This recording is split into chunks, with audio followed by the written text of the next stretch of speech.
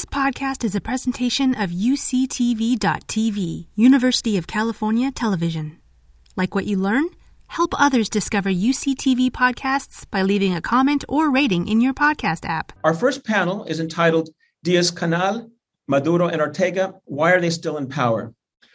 Our panelists include Victor Shih, an expert on the politics of Chinese banking policies, fiscal policies, and exchange rates, as well as elite politics of China. Victor is an associate professor of political economy at UC San Diego School of Global Policy and Strategy, GPS. Victor is an expert on the political economy of authoritarian regimes with special emphasis on China. He has also spent time examining the Chavez and Maduro regimes in Venezuela, so we feel he'll provide good perspective for this forum. Our next speaker will be Javier Corrales, professor of political science at Amherst College in Amherst, Massachusetts. He obtained his PhD from political science from Harvard. Javier's research focuses on democratization, presidential powers, ruling parties, democratic backsliding, popularism, political economy of development, oil and energy, and also issues of sexuality in the Americas. Javier has a forthcoming book entitled Autocracies Rising, coming out this summer, that discusses the transition to authoritarianism in Venezuela since 2010s, with comparisons to Colombia, Ecuador, and Nicaragua. Following Javier, our next speaker will be William LeoGrande, who is a professor of government at American University and a specialist in Latin American politics and U.S. foreign policy towards Latin America. Professor LeoGrande has been a frequent advisor to governments and the private sector. He's written 5 books. Most recently, he co-authored a book entitled Back Channel to Cuba, The Hidden History of Negotiations Between Washington and Havana. At this time, it gives me great pleasure. And finally, we have Richard Feinberg, who is a professor of political economy at UC San Diego School of Global Policy and Strategy. At this time, it gives me great pleasure to introduce Professor Victor Shih, who will start off our session. Victor, take it away.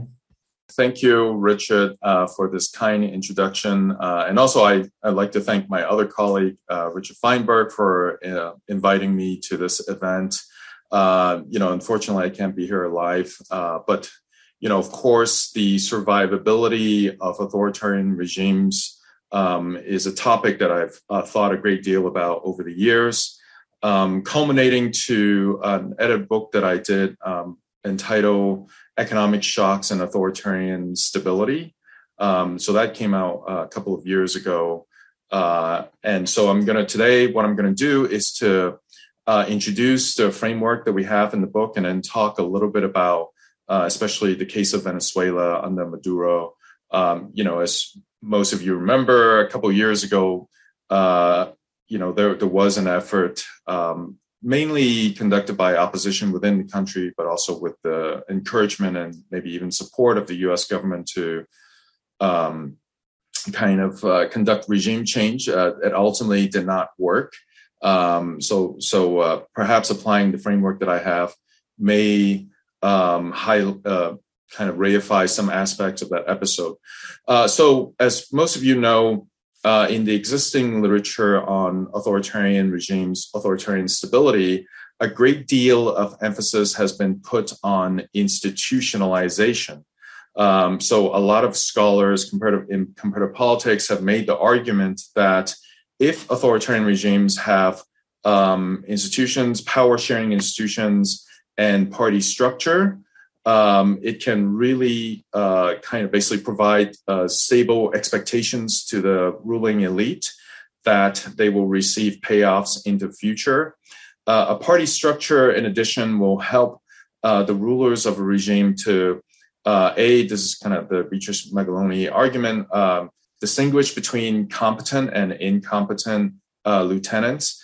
And then also, according to sort of Milan Svolik's by now sort of classic argument, provide incentives for especially junior level lieutenants to conduct tasks ordered by the dictators in order to get promotions. And so having that kind of party structure really helps with incentivizing people to remain loyal to the regime and to not defect.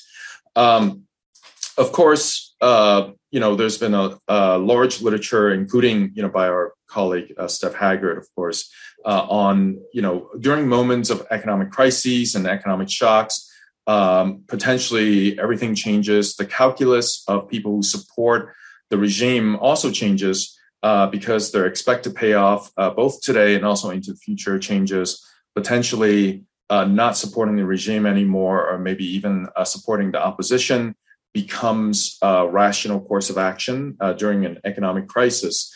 So in the book, we argue that it's not so simple. Actually, if you look at episodes of economic shocks in established authoritarian regimes, in many cases, and potentially, and we didn't do this sort of careful statistical counting of, what constituted institutionalized regimes, and after economic crises, the percentage of them that survived. All I would say is that a surprisingly large number of them survived these ordeals, and sometimes even very severe economic shocks, as was the case of Iraq after the first Gulf War. And so our chapter in the book was written by Lisa Blades, of course, the leading authority of countries in the Middle East. And even in the case of Iraq, what happened was that instead of, having disgruntled elites, suddenly the resources available to the regime shrank tremendously. Of course, Iraq was an economy that largely depended on export of oil. Suddenly, they could no longer legally export oil to other countries. There were black market channels, but overall, the amount of oil and the revenue derived from oil sales collapsed, or shrank dramatically. It didn't go to zero, just today, like the case of Russia today. It doesn't go to zero overnight, but it shrinks dramatically in the case of Iraq. So what Saddam Hussein did was, instead of, cutting benefits to all of his supporters equally, he reduced benefits to some of his supporters, the sort of the Sunni community writ large, cut those benefits tremendously.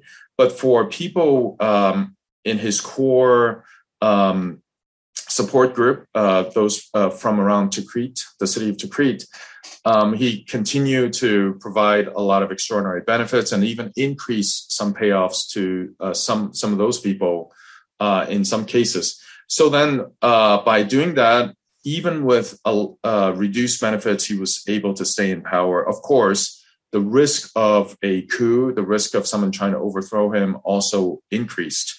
So basically, based on cases like this and authoritarian leaders' ability to survive these economic shocks, we come to a couple of conclusions. One is that in the traditional literature, basically, people looked at outcomes of interest as, either status quo, the regime stays in power, or there's a regime change, the regime collapses. In fact, what we find is that there's this intermediate outcome where, of course, when there's big economic shocks, there's less money to go around. Something has to change. But what the dictators can often do is to reduce benefits to some members of his support coalitions. But then for other members of his support coalitions, benefits remain the same or perhaps even increase. So it's a changing of the ruling coalition, if you will. So that's kind of an intermediate outcome. And that's kind of surprising in a sense, because there's this idea of minimum winning coalition, right? So it's like, dictators don't want to waste money paying all these people to support him. Normally, he would pay the least number of people necessary to keep him in power anyway. So then how is it possible that during an economic crisis, you can stop paying a lot of people and still stay in power? It suggests a number of different possibilities, which we don't completely flesh out.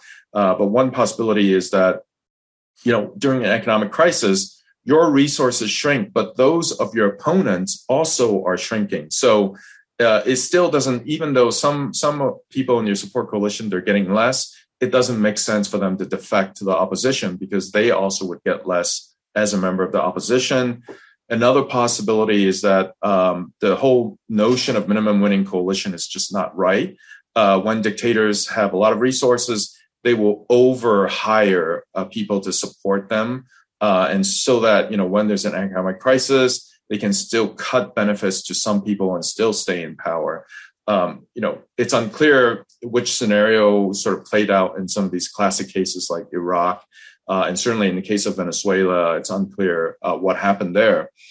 The second conclusion that we came to was that we looked at these cases, and this is very, very much sort of inductive reasoning. We identified three variables that are very important in terms of determining whether or not regimes can survive after an economic crisis. The first variable is the duration and severity of an economic crisis, especially the duration. So obviously, the more people expect an economic crisis to last a long time, like sanctions that are going to be in place for years and years to come, the more incentives they have to try to overthrow the incumbent or defect to the opposition, in search of higher payoffs. The shorter the crisis is, the less they're likely to do so, for the obvious reasons like, oh, well, things may be bad today, but tomorrow when the economy recovers, then I will continue to get huge amount of payments from the dictator.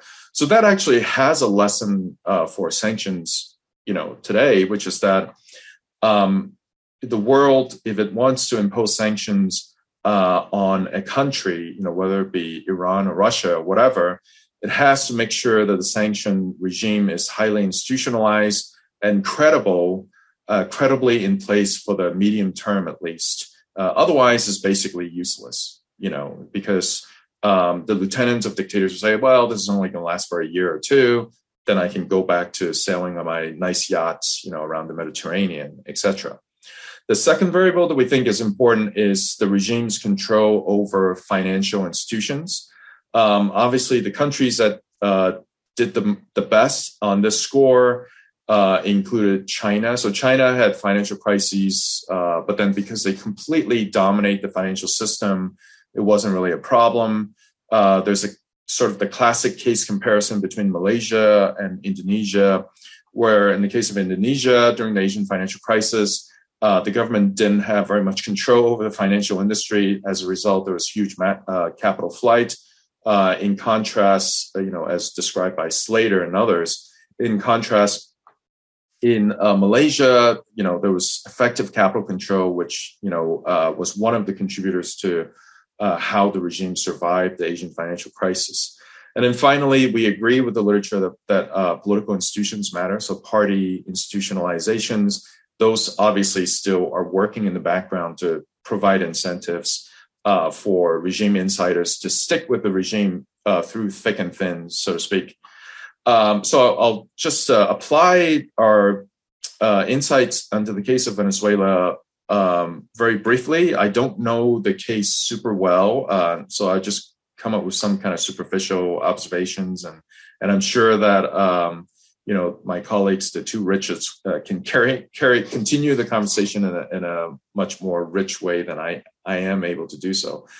So the first problem that I saw, problem in terms of the inability of the international community and the domestic opposition, their inability to carry out regime change. The first weakness is that I didn't notice too many linkages between the opposition and the military. So at the end of the day, Maduro stays in power because some segment or maybe a large segment of the military backed him. And as long as, the opposition could not make a credible promise of payoffs to a substantial segment of the military, the chance of any, push to change the regime did not have a good chance of succeeding. So for people in the military, you have to think about it this way, right? So of course, again, Venezuela had been under various kinds of oil-related sanctions for a number of years, even prior to this kind of volatile period of 2018, 2019. So, obviously the payoffs to members of the military have been in decline previous to that. But what are their alternatives, right? So there's no clear path or clear possibility for senior officers such that if they were to back the opposition, and the opposition were to succeed, that they would necessarily get a higher payoff. At least I never saw anyone making them promises like that. And of course, in a democracy, things become highly uncertain. You don't even know if the new government would form like these, tribunes to try members of the military for the past misdeeds, and many of them are guilty of it, et cetera, et cetera. So unless payoffs are made to them extremely clearly, that was a problem. Or unless their existing payoffs were so low that almost any other outcome would have been better. That was the case kind of in the Eastern European militaries prior to the transition. And then it's like in the case of Germany, the West German government just promised all these guys a pension. And they're like, oh, a West German pension? Sounds good to me. I'll take that. And that was kind of enough. And then also the other factor that I heard about was that there were these Cuban advisors, or secret police types on the ground, watching over the troops, watching over officers, kind of like a political commissar system to make sure that they remain loyal to the regime. So that might have been the case, and that certainly works. And basically, the way is similar to kind of a Saddam Hussein, where he would give extraordinary payoffs to both, close relatives and also these sort of secret police types, so that they can watch over the rest of the military. So even with a lot of reduced resources, as long as you pay the secret police sufficiently, they can help you watch over, members of the military to make sure that they don't deviate. This is a sort of a classic trick that, a lot of countries use, North Korea, the Soviet Union, when it was still the Soviet Union, maybe even today, China has a commissar system. And it seems like there was kind of that system in place in Venezuela also. Anyway, I don't know the case super well, but I think, one mistake that some people make is that, when they think about regime survivability or potential for a transition, there's too much focus on the opposition, potential opposition, their size, their willingness. That's very important, of course. But ultimately, most regimes collapse because some segment of the regime insiders defect to the opposition. So the incentives of regime insiders to defect also, is very important. So I'll leave it at that. And, again, I wish I could join in real time, but I have a conflict in my schedule. And I will certainly watch the recording to hear the Q&As and the other, panelists. Thank you, Victor. At this time, I want to welcome Javier Corrales, professor of political science from Amherst, to our virtual stage. Take it away. Thank you so much, Richard, and all the organizers and the technical group. They've been great helping us get started, and delighted to have heard Victor's remarks and to be sharing this panel with the great Cuban scholar, Bill. What I thought I would do is let me start out by discussing for about 4 minutes or so a little bit the 3 cases, Cuba, Nicaragua, and Venezuela, and then dwell a little bit longer on Venezuela. And I hope this isn't that this doesn't go beyond my allotted time. All right, so let's first do the common denominators, the answer to the question of why are these regimes still in place. And I think they all have the similarity of, the repression is there. It's very important we don't forget that. And they have been they continue to use repression when necessary. And also they have the exit mechanism. This is the possibility of leaving. So they have this in common. But like Victor was telling us, in the study of authoritarian regime survival, we have needed to go beyond that because even regimes that engage in repression and have exit communities, not all of them survive. So what could be happening here? Now, it's important to know that there are different stages of longevity, and this, of course, affects. Now, let me just say something very quickly about Cuba. And what I'm going to do is I'm going to say what I think is really the most important factor. This doesn't mean that it's the only factor for each of these cases, but it's worth, I want to be able to share what I think. In the case of Cuba, I continue to argue that an important aspect of the survival of the regime is what I call, and others have called, the second embargo, which are the restrictions that the Cuban government imposes on the construction of independent wealth. These restrictions, as Richard Feinberg has well documented, have eased significantly. That's absolutely true.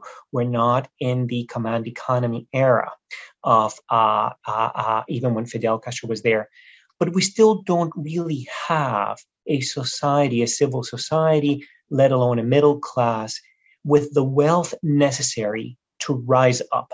It's just not there. The regime has the institutions to prohibit the development of independent wealth. The embargo, the U.S. embargo, of course, helps, but my sense is that the Cuban domestic embargo is really the issue here. Apologies for that. In the case of Nicaragua, what we saw with Nicaragua, and Richard Feinberg, again, has written so much on Nicaragua, and I may be a bit superficial here. It's an example of a process of autocratization that occurred because political parties were weak to begin with and became very weak immediately. And maybe Ortega's great contribution to the study of authoritarianism is when he came to office again in 2006. He went after the weak political parties, and for many, many years, Nicaragua was a country where there was no real opposition organized along political parties.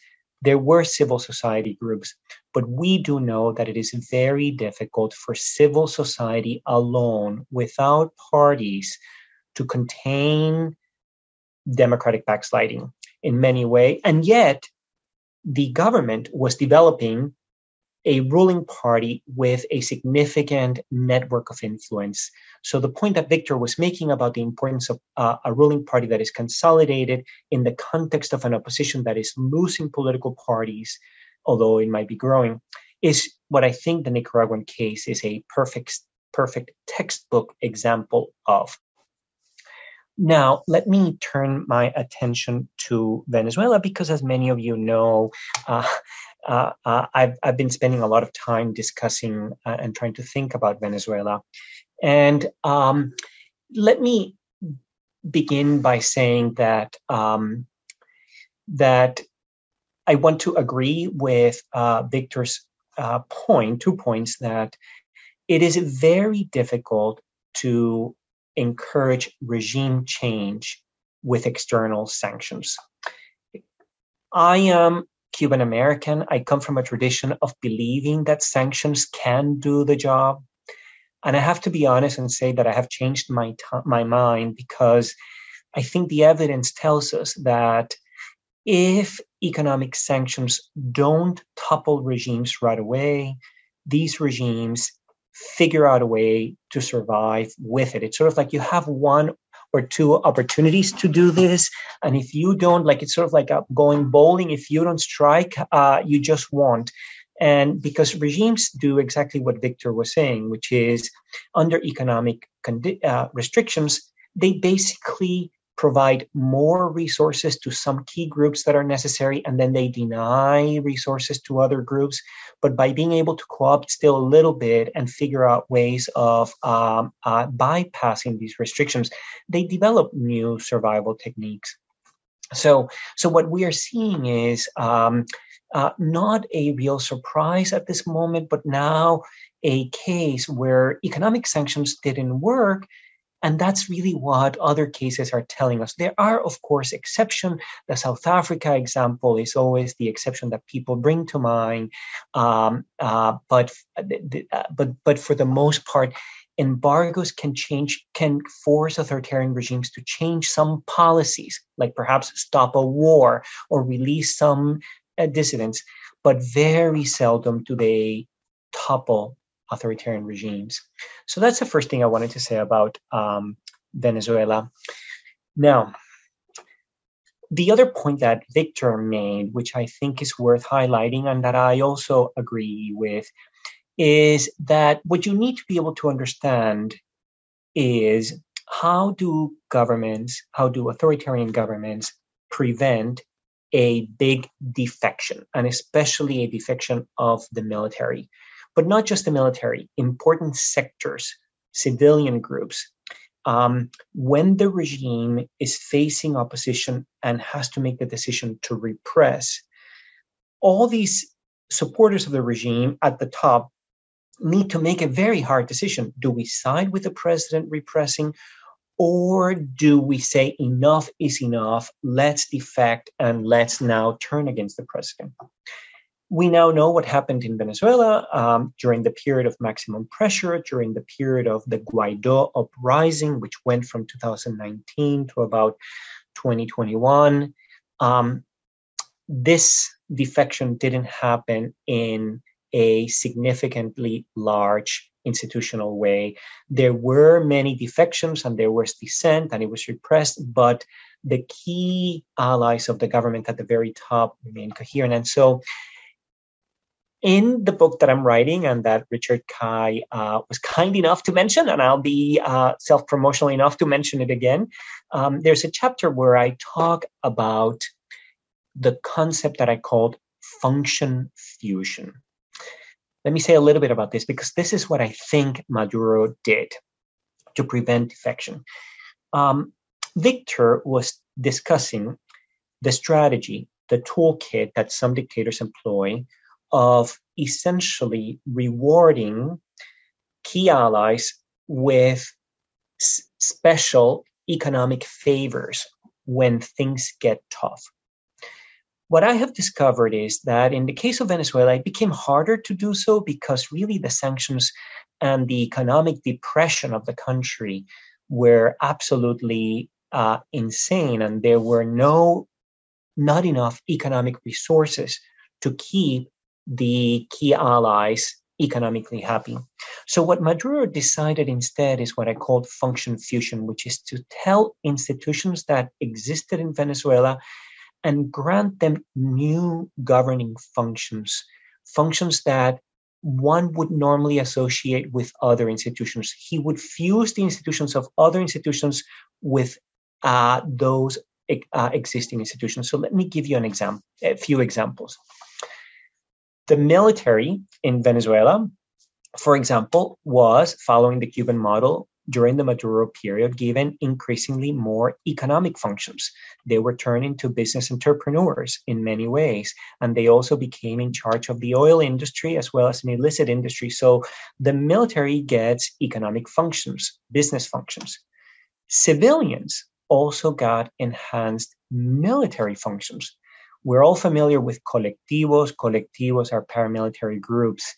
And the interesting thing about it is that Maduro promoted the rise of civilians with huge military functions.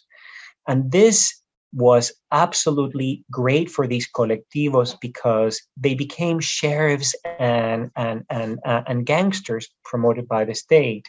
And that allowed them to stay loyal to Maduro. Judges in Venezuela have been allowed to become vendors of the state. I have been able to get data showing, I've been able to find folks in Venezuela who have documented that there are many judges who become the owners of companies that sell to the state.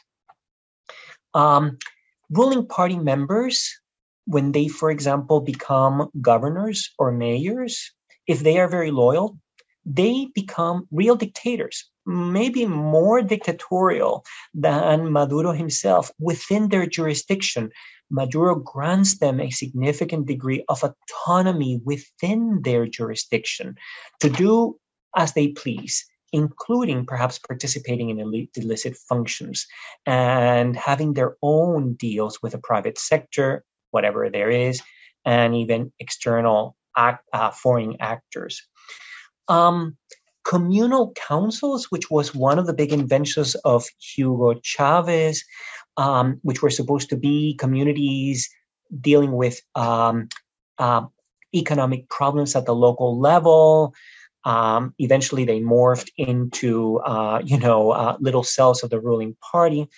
But what Maduro does is take many of these communal councils and he gives them the functions of being the enforcers of welfare. They are the ones who begin to determine who's going to get assistance during the economic crisis, who is going to be receiving them. And they were in charge essentially of deciding, you get it, and because you're going to get it, you need to return a favor to me. So he uses communal councils to weaponize the welfare state.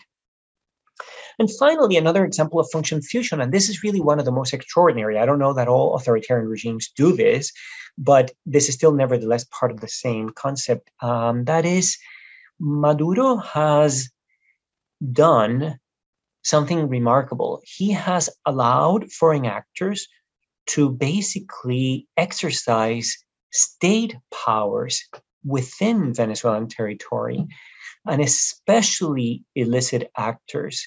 There are reports, for example, of the guerrillas from Colombia operating in Venezuela, especially prior to 2021.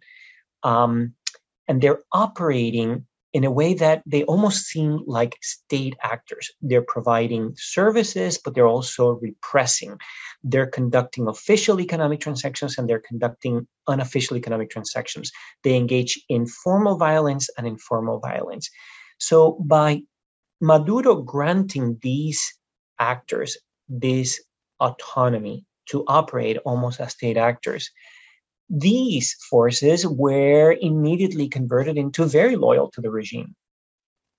So those are some of the examples. You're probably thinking, well, okay, this is probably too extreme. And I agree that it is too extreme and very risky. In fact, absolutely risky, because you might be generating, in the process of co-opting them by giving them more governance structures, you're eroding your own base. No, you're eroding your own capacity to maintain unitary control of the system. That is absolutely true. But in the short and medium term, function fusion allowed Maduro to survive the economic catastrophe that resulted from the collapse of the oil industry, the collapse of the formal economy, and then the sanctions, and then the economic drain from the migration crisis. Because there was very little money to move things around, he had to be creative. And what he ended up doing was to eventually give out parcels of governance to all these institutions by giving them functions that would belong to other institutions, the way that we in political science think of the functions of institutions. And by giving them more functions without necessarily giving them more money, more tangibles, he was able to win their loyalty. Those were really my remarks. I know my time is up and I am going to stop right now. Thank you very much. Thank you, Javier. At this time, it gives me great pleasure to introduce again William LeoGrande, Professor of Government from American University. William, take it away. Well, thanks very much, Richard, and thanks to the Institute for organizing this really interesting webinar. It's a great pleasure to be with you and with my colleagues on the panel. In the research that's been done on authoritarian resilience, one of the findings is that regimes that have origins in social revolutions tend to be more resilient over time. And there's a couple of reasons for that. One is that they have a kind of foundational legitimacy. A revolution that is widely popular when it happens has a kind of carryover effect in terms of the legitimacy of the regime. Now, obviously, that doesn't last forever. It tends to decay over time with demographic changes and also with the accumulated shortcomings of the regime once it's in power. In Cuba, we can see this very, very clearly with the attitudinal gap between the older generations, which either lived through the insurrection of 1959 or came of age during the early years of the revolution, the 1970s and perhaps even into the 1980s, when there was a kind of deep enthusiasm for the social changes that were underway.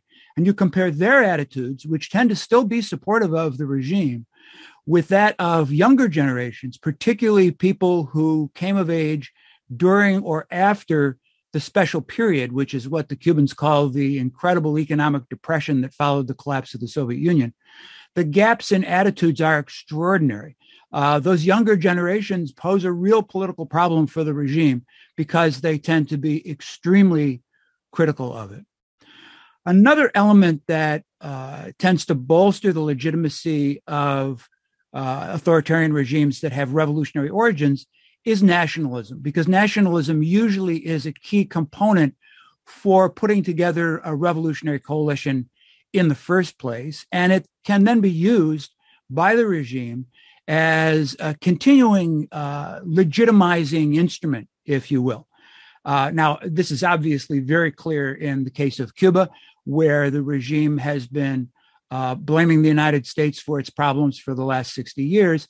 And of course, the United States contributes to that by continuing to have a policy of hostility and economic sanctions. But I think you can see that nationalism has also been part of the appeal of both the Nicaraguan government and the Venezuelan government. Charismatic leadership plays a role in some authoritarian regimes, reinforcing, again, regime legitimacy. This idea, particularly of the first generation of revolutionary founders who achieved what at the time seemed to be the impossible of overthrowing the prior authoritarian regime, they often tend to have a deep personal legitimacy and following. Again, Fidel Castro, of course, is the classic example of this, probably one of the most charismatic political figures of the 20th century. I think Hugo Chavez, to a certain extent, had a similar role in Venezuela. Certainly, he built an initial constituency around that. Ortega, less so, although remember that the Sandinistas party originated, of course, in a revolutionary struggle. It's important to understand, I think, though, that in all these cases of revolutionary charismatic authority, there's also usually more involved than just the charismatic personal characteristics of the leaders. Usually, it's also connected to actual policy changes in which early in the revolutionary process, there is dramatic social change that benefits certain constituencies. And in these cases, because these are left-wing movements, tended to benefit the poorer segments of the population. And that tends to then cement in a degree of support from the lower classes for these regimes, even down the road when the regimes are having trouble and no longer, if you will, delivering the goods. So, and another reason, of course, for the resilience of all authoritarian regimes, and this is something that both Victor and Javier talked about, is the question of who benefits. Like all regimes, some people benefit from the status quo. In the Cuban case, of course, and I will say, in communist systems historically, and I'm thinking especially of Eastern Europe and the former Soviet Union, there was what analysts call a social compact. That is to say, the regime delivered benefits to the general public, free education, free healthcare, guarantees of minimum consumption. And in exchange, the population was willing to accept an authoritarian political system. In Eastern Europe, this was known as goulash communism. And of course, when the governments in Eastern Europe stopped delivering on that promise, it undermined their legitimacy and was an important contributor to the changes of 1989 and the collapse of those regimes. Of course, some constituencies in an authoritarian regime benefit directly, and Javier talked about this at some length in the Venezuelan case. And when I say benefit, I mean not just through public goods, but privately. Bureaucracies, both state and party bureaucracies, benefit from the status quo in these regimes. The payoffs that they get, as Javier was describing, and Victor as well. In the Cuban case, it's precisely these bureaucracies that are wedded to the status quo that have actually been an obstacle even to incremental reform, even to the economic reforms that the regime has tried to pursue over the last few years. In Venezuela, many people wondered why it was that the armed forces didn't overthrow Maduro as the economy descended into chaos and hyperinflation. And I think Javier has already told us the answer. The armed forces benefited financially. They were among the biggest recipients of the payoffs that Maduro handed out to his supporters. And consequently, they were loyal to the regime. I think also there was a concern, and this is something Victor mentioned, about in the aftermath of regime collapse, would the armed forces become subject to recriminations by a new government? And naturally, if they were benefiting reasonably well under Maduro and risked serious consequences for their past actions in the event of a regime change, naturally the armed forces sided with the regimes. So why do oppositions fail? So first of all, I think, and again, people have mentioned this, Javier in particular mentioned the export of opposition. The fact that it's easier in a number of these cases to choose exit over voice, to use Hirschman's formulation. This has been especially true in the Cuban case, where we have seen successive waves of large-scale migration off the island to the United States. Also true in the Venezuelan case, as all of the surrounding countries that have had to take up these refugees can attest.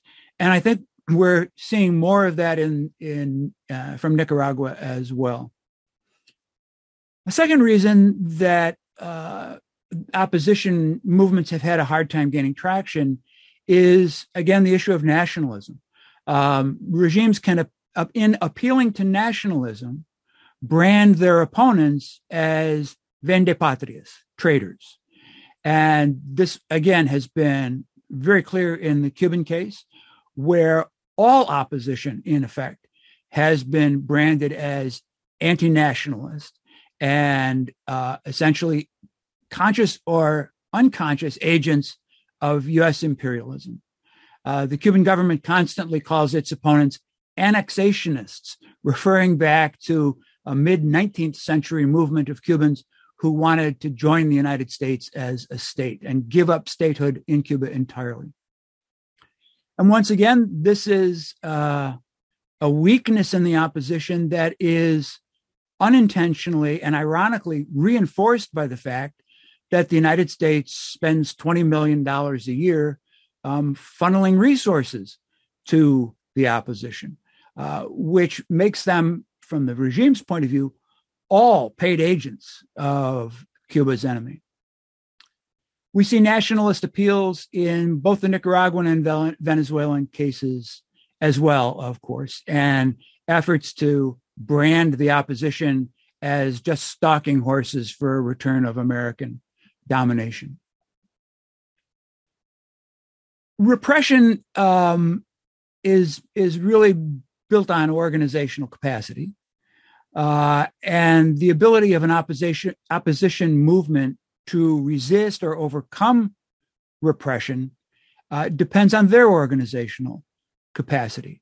In the Cuban case, there was essentially no organized opposition of any kind from about 1965 to the 1990s. And there's very little even today. And this is because at the very beginning of the revolution, the revolutionary government essentially eliminated independent civil society for all intents and purposes.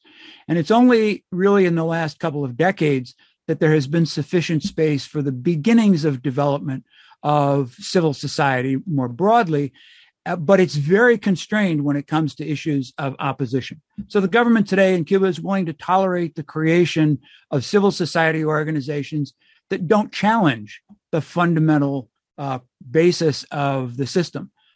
So, for example, there are animal rights groups, there are LGBTQ plus groups, there are feminist groups. A wide variety of organizations have grown up in the last couple of decades, but opposition political movements and opposition political parties continue to be subject to the same very high level of harassment and repression that they were in previous years. Venezuela and Nicaragua are a little different in this regard, of course, because the opposition was never totally dismantled in those cases. Hence, you see more active opposition. So you see much larger organized demonstrations historically, that is to say, in the last 2 decades. And that in turn has elicited more violent repression. The Cuban opposition movement has never been able to put together the resources necessary, the organizational capacity necessary, or the popular support, frankly, necessary to pose a significant challenge to the regime. And one of the reasons, reasons most recently of the failure of the effort to organize a nationwide demonstration last November was the fact that the opposition tried to organize it entirely on Facebook. So Facebook is a social media group. It's not an organization, and it's not capable of pulling together anything more really than a few one-off kinds of demonstrations. And the demonstrations last November, the combination of a lack of effective organization, a failure to appeal to the grievances that most Cubans have, which are economic, not about artistic or political expression, and then the repression that the government used led to an utter failure of any organized demonstrations last November, despite several months of leading up to it. And finally, I will say that at the end of the day, the only way you see a kind of people's power revolution of mass uprising, like you saw in Eastern Europe, like you saw in the Philippines, like we've seen in the color revolutions, is if the security forces defect. If security forces remain loyal, the regime survives. And that I would argue is the difference between Eastern Europe in 1989 and Tiananmen Square in 1989. And in the 3 cases we're talking about today, Cuba, Nicaragua, Venezuela, there is really no indication that the security forces in either of those 3 cases are on the verge of defection. Thanks. Thank you, William. At this time, it gives me great pleasure to introduce Professor Richard Feinberg. As I mentioned, he's a professor of international political economy at the School of Global Policy and Strategy here at UC San Diego. Richard has a career that spans both the public sector, the private sector, and also as academic and as the editor of Foreign Affairs magazine's Western Hemisphere book review section. He's also the principal architect of the 1994 Miami Summit of the Americas under the Clinton administration. At this time, it gives me great pleasure to introduce Richard, who will finish off this panel. Richard, take it away. Thanks, Richard. Really a great pleasure to be on this panel and to follow my colleagues, Victor, Javier, and Bill, who have all laid out really brilliant and very succinct responses to the questions of how is it that these 3 authoritarian regimes are still in place, despite all the pressures, internal and particularly external, that they have been facing. Really, the idea behind this panel is to confront some inconvenient truths, because a lot of the discussion, I think, in the United States recently, but over many years in the case of Cuba, have had this assumption somehow that, these regimes are really quite fragile, and if the international actors were just a little cleverer or a little tougher, that these regimes would crumble. And yet they endure what in Asia in particular is referred to as authoritarian resilience. So the idea behind this panel is to sober up the debate, to recognize that, hey, these regimes have endured, and there are reasons that they have endured. And you've heard a lot of the reasons just laid out.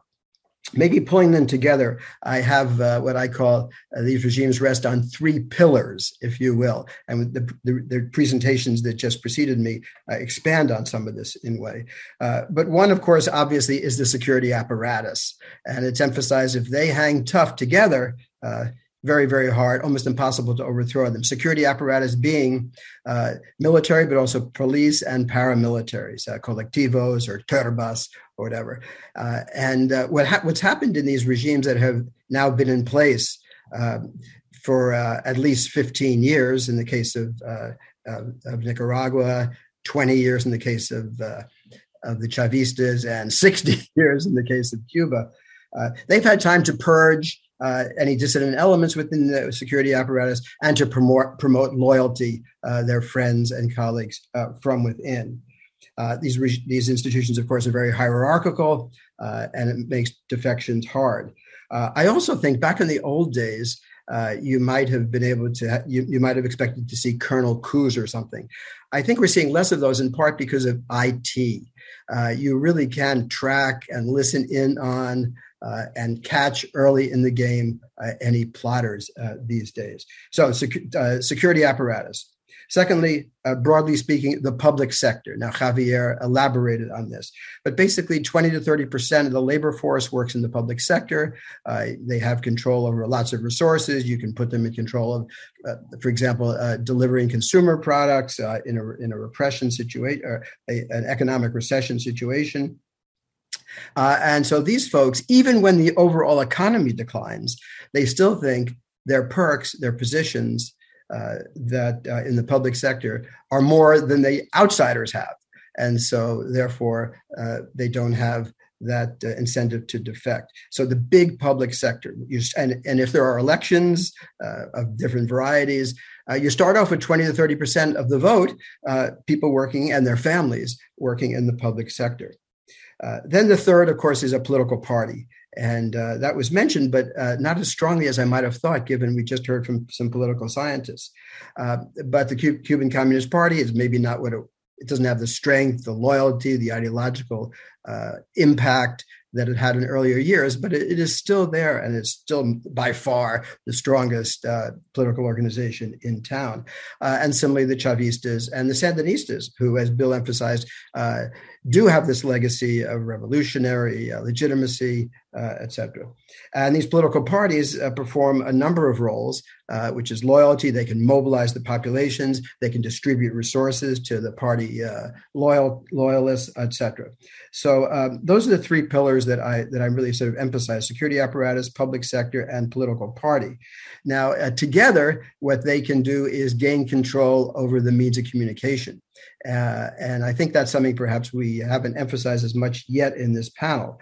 But in all cases, immediately in the case of the Cuban Revolution, but gradually over time in Venezuela and in Nicaragua, the regimes have taken over much of the media, and they can exercise various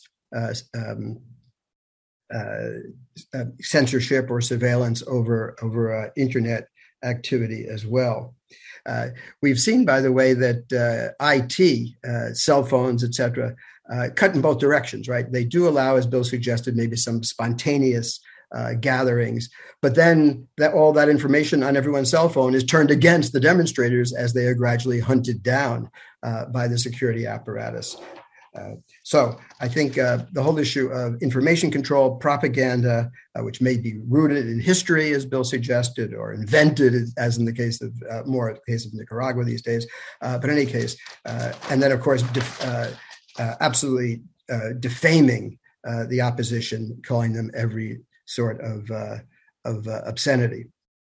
So another way to think about this is you can have a revolution from above or a revolution from below. Now, the revolution from above, that would require, as we've emphasized, splits, defections. Increasingly difficult. That's where people who emphasize surveillance, whether it comes from Cuba, whether it's Chinese, whether it's just purchased on the commercial markets these days, surveillance, I think, has a lot to do with keeping the elites together. Plus, of course, as already has been emphasized, the access to various types of resources.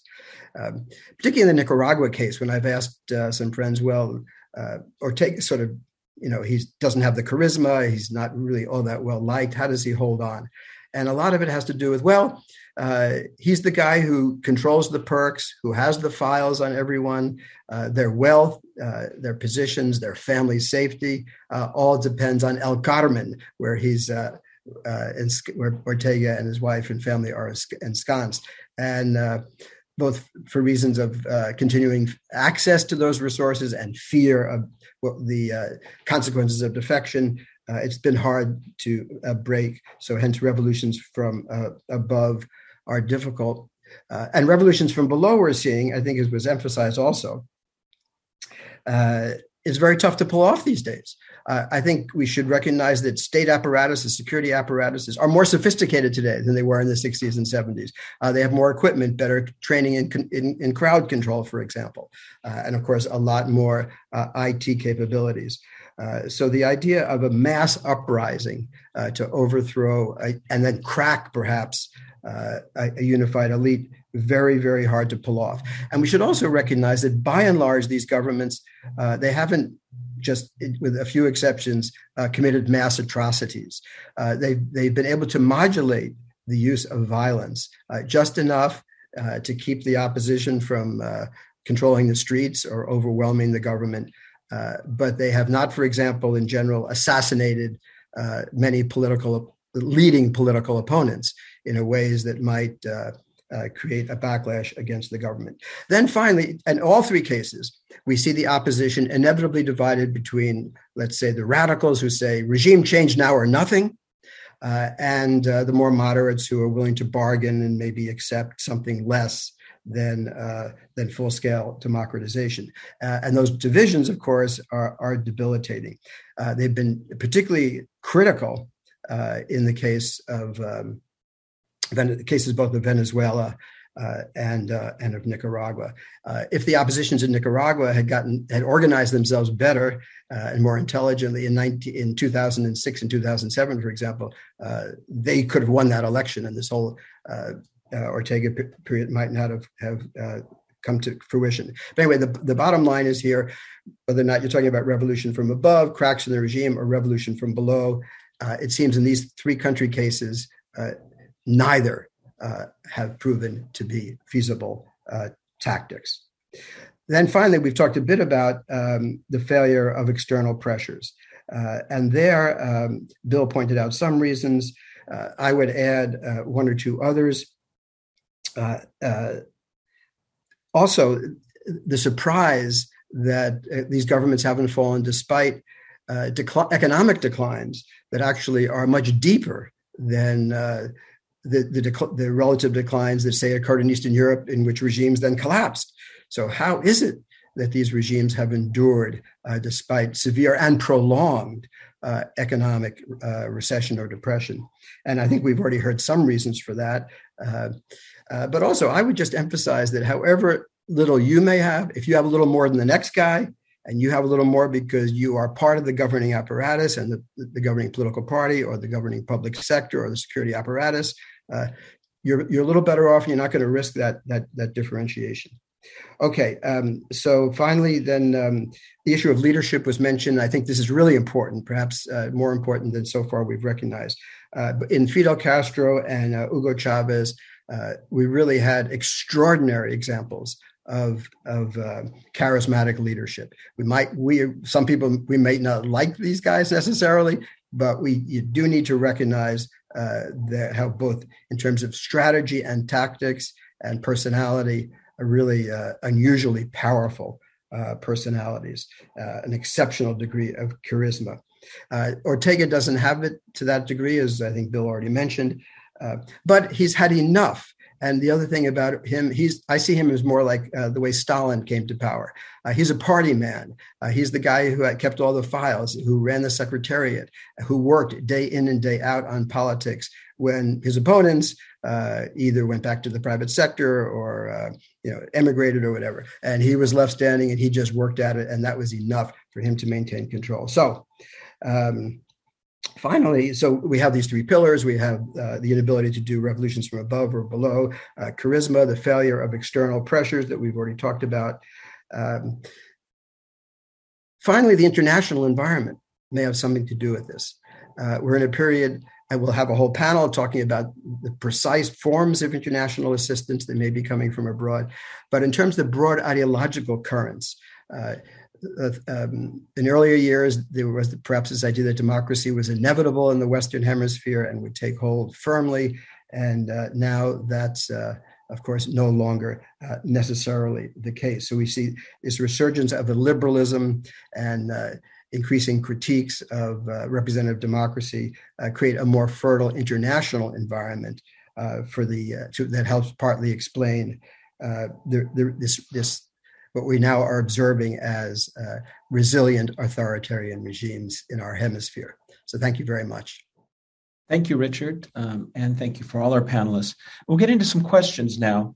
I want to start with the topic of communications. This was actually a point that William brought up and Richard also, and the effectiveness of IT tools for surveillance. As William pointed out, many in the opposition have used Facebook to try to organize. But then, as Richard pointed out, communications, particularly in this digital age, can cut both ways. I want to sort of ask all of you if you could sort of comment on the three countries, Venezuela, Cuba, Nicaragua, on how surveillance tools are being used to repress the opposition and the challenges that the opposition face in organizing in this type of environment, particularly in light of new software tools like Pegasus is being used increasingly by many governments, including many authoritarian regimes. I don't know who wants to start. Well, in the Cuban case, the most recent example of the use of information technology for surveillance is the demonstrations, the spontaneous demonstrations that happened on July 11 of last year, in which across Cuba, probably about 10 to 15,000 people marched in about 36 cities, complaining about the current economic situation and the government's failure to fix it. I will tell you, if you watch any videos, you'll see almost all of these people had cell phones, and they were so amazed at what was going on that they were taking live streaming the video feed to other people and to their social media accounts. And then the government harvested all of those and was able to identify people who engaged in any sort of act of disruption or violence or disrespect of police over the course of that day and the following day. And the trials that are now underway are basically, most of the evidence in those trials is video of the people engaging in these kinds of actions. The other thing the Cubans do, although they've done it for a long, long time, is because the organized opposition is so small, they basically maintain constant surveillance over the people involved in it, particularly the leadership. So their phones are tapped. They have people who sit outside their houses watching who comes and goes and where they go. So those are all very old and traditional methods. But yes, governments are actually in some ways more capable of using IT to their advantage than opponents are. Because as I said, just organizing opposition only online doesn't give you the continuity of organizational capacity, leadership, resource mobilization that you need to mount a sustained opposition to a government. Javier, any additional thoughts? Yes. I want to say that we want to be a little bit careful with overstating the argument about the role of information, which I completely agree is there. In the case of Cuba, as Bill has said, everybody's being tracked because of their use of social media. I'm not sure that this is so big elsewhere. But what I would say is that what the governments have done is to use media to track specific groups, and especially within the ruling party and within the military. That's where you're in real trouble. That's when you actually get caught. And Richard Feinberg was talking a lot about this. This is why we don't see the incidents of coup. We see the incidents of protest. In Cuba, they didn't last. In Venezuela and Nicaragua, they were much longer despite the media. And in many ways, the government uses other mechanisms to repress them. But the use of media is being used within the ruling party and within the military. And there it does the job. It does the job of making the regime a bit more coup-proof. Now, one other thing. I do think that the rise of protests, these uprisings from below, can be also a double-edged sword. The opposition actually, by becoming very vocal, always gives more excuses for the government to repress and for the government to accuse them of being terrorists, recalcitrant.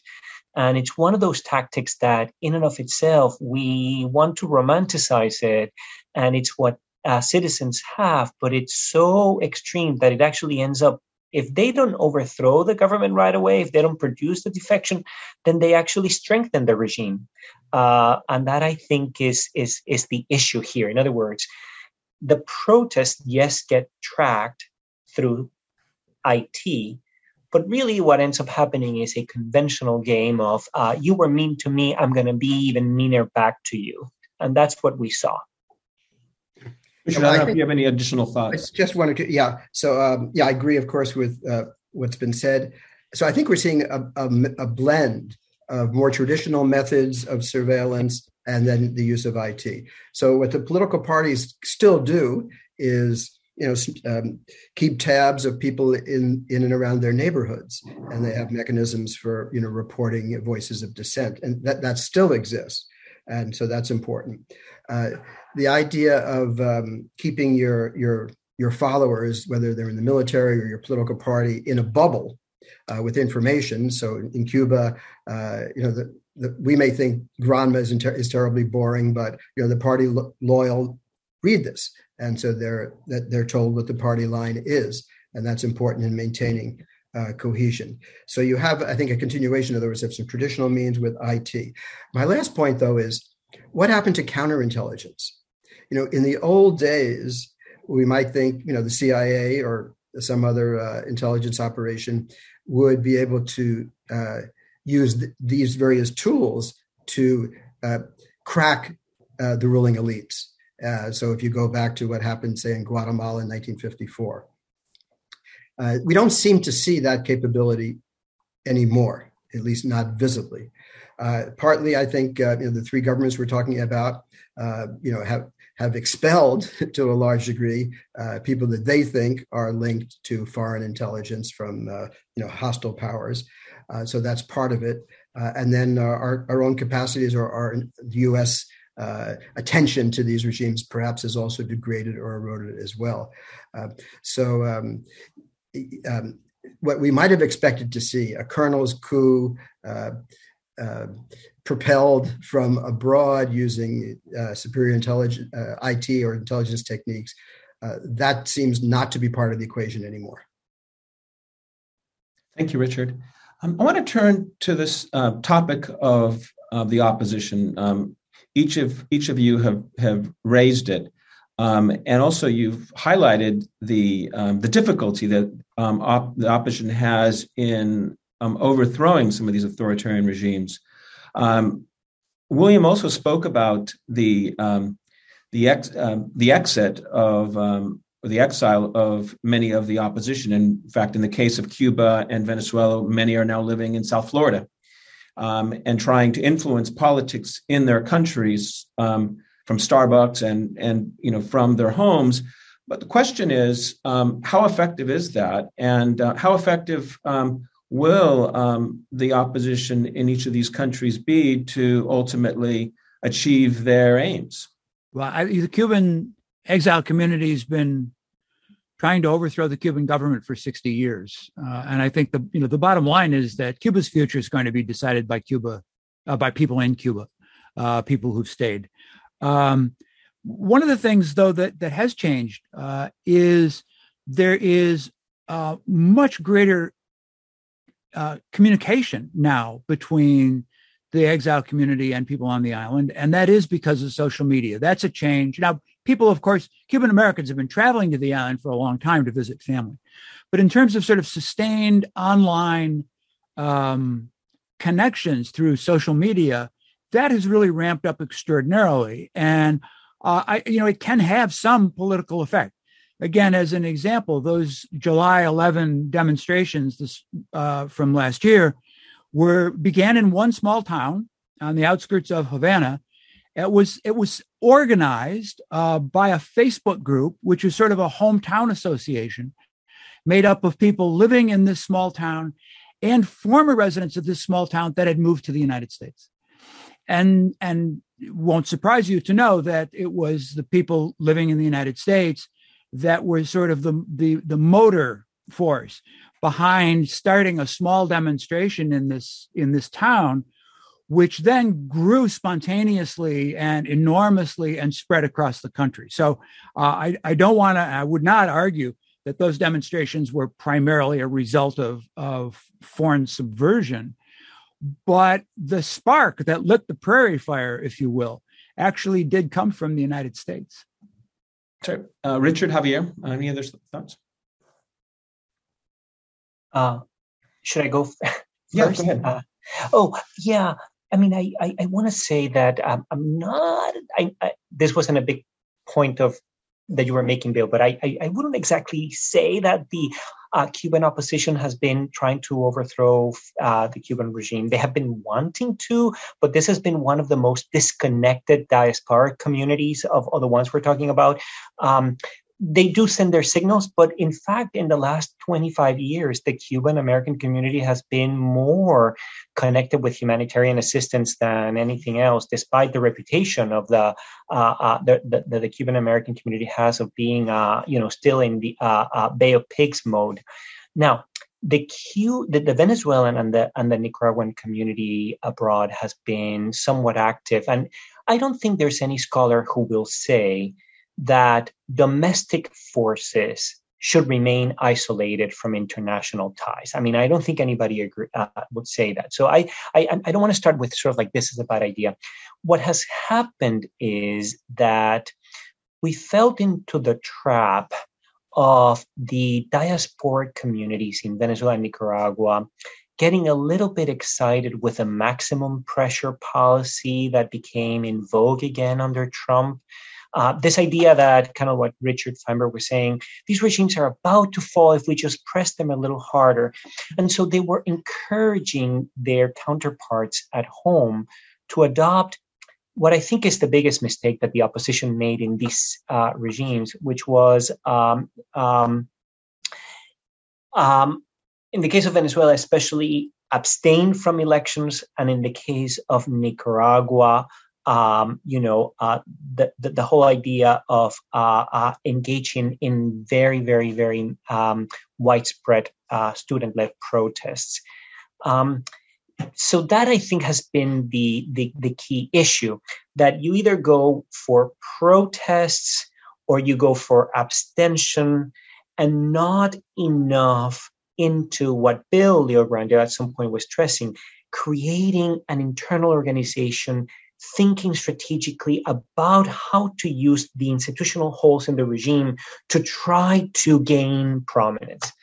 That was a long answer to the question you asked, Richard. So let me stop. Richard, do you have any additional thoughts? One or two things. I think one problem that some of the oppositionists have had, and particularly in Nicaragua, is excessive dependence on the United States. That somehow their power would be dramatically augmented by U.S. pressures or U.S. Diplomacy. And so I think, for example, when a lot of the oppositionists were arrested suddenly by Ortega about 9 months ago now, people were sort of shocked. How can the United States Embassy allow this to happen to their friends? Like somehow their association with the United States was a safety umbrella. And that proved to be an exaggeration of the power still and effectiveness of and influence of the U.S. In these circumstances.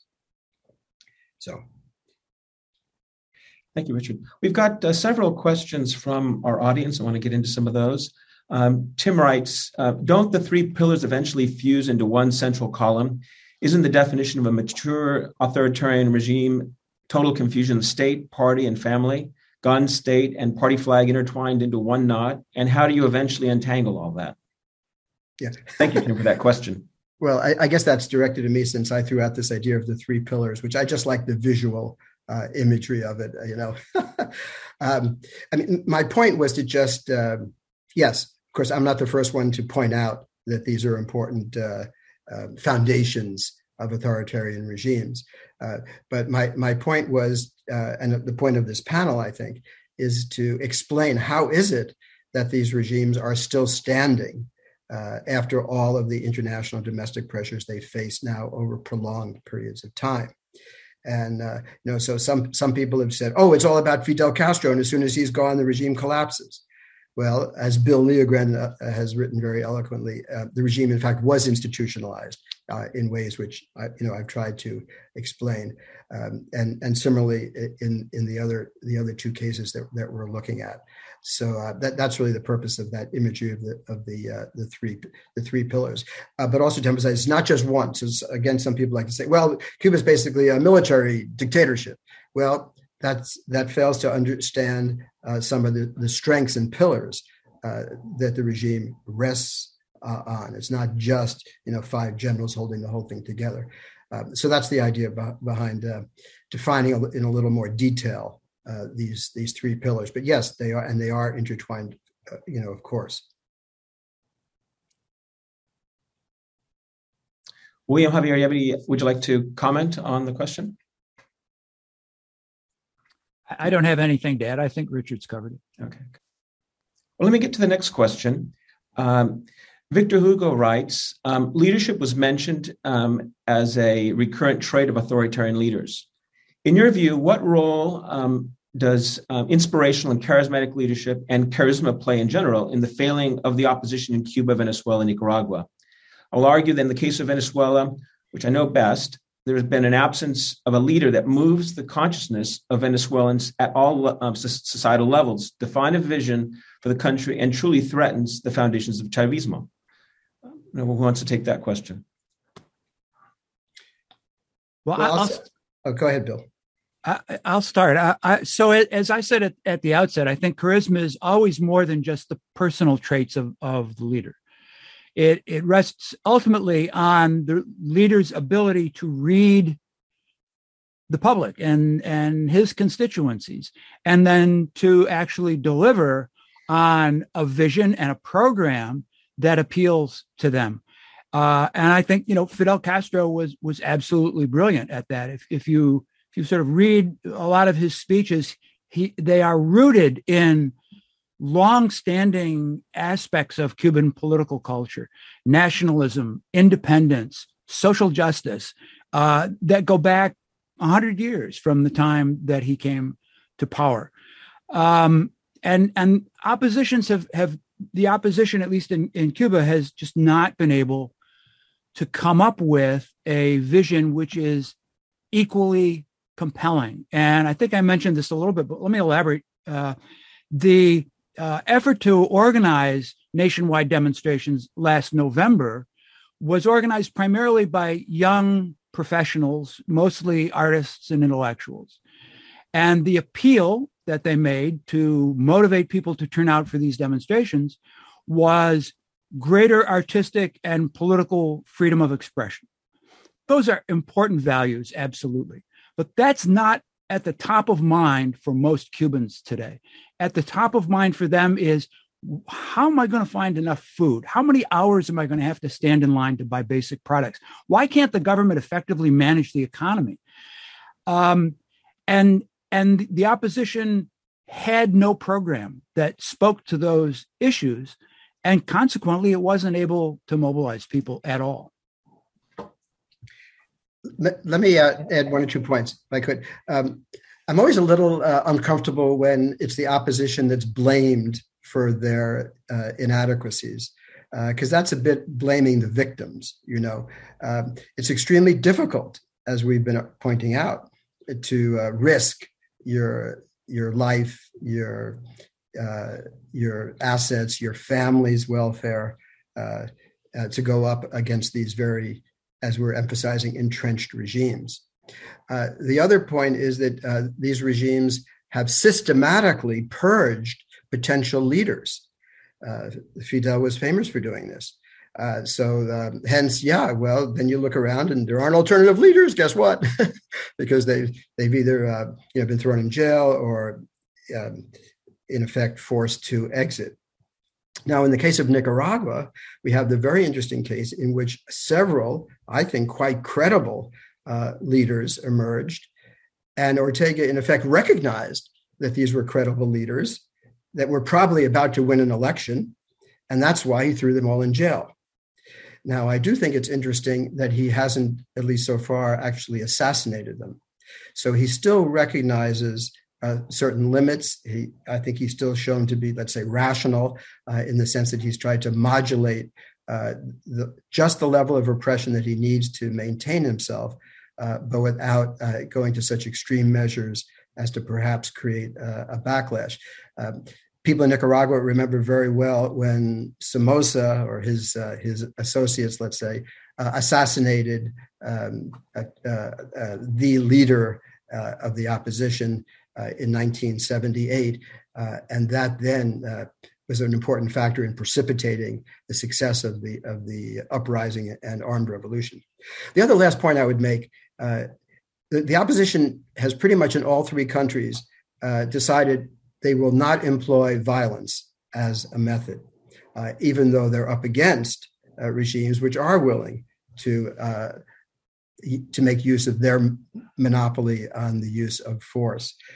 I think this decision to forego violence obeys several different factors. One is the state apparatus is a lot tougher and more sophisticated than it might have been in the 60s and 70s. So there's a much more formidable force that you'd be going up against. I think there's a moral argument. There was already a lot of bloodshed in all of these countries, not wanting to extend that. And then also, I think the experience that armed revolutions that succeed do not necessarily result in open, plural, liberal democracies, because for the obvious factor, the people who have the guns may decide that, well, actually, they'd rather have a monopoly on power once they succeed. So I think all of these are factors explaining why. But nevertheless, this is something new, because back in the old days in Latin America, of course, you might have thought that and in fact did occur in 2 out of 3 of our cases, and Chavez, of course, tried a coup himself that didn't succeed, but still the use of force. That's off the table. Self-removed by the opposition forces. I think that's historically a significant development. Thank you. We're going to talk about international support in one of our panels tomorrow. But given that the topic of this session is about how regimes stay in power, I want to know if you could all comment briefly about the influence of China, Russia, case of Venezuela, Iran, in terms of propping up and supporting these authoritarian regimes. Well, early in the Cuban Revolution, the Russian support, the Soviet support for Cuba's revolution was indispensable. I mean, Fidel Castro, in one interview, actually said that if the Soviet Union had not stepped in after the United States first imposed its embargo, the revolution could not have survived. So it was absolutely crucial. Today, though, it's actually not that crucial.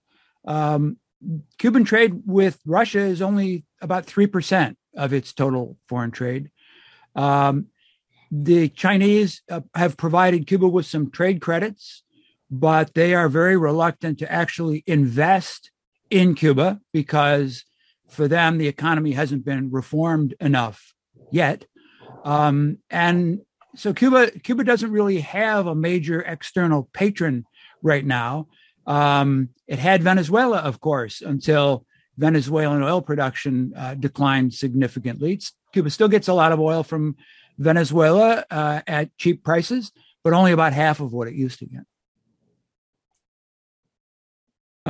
Richard, Javier, do you want to comment on this?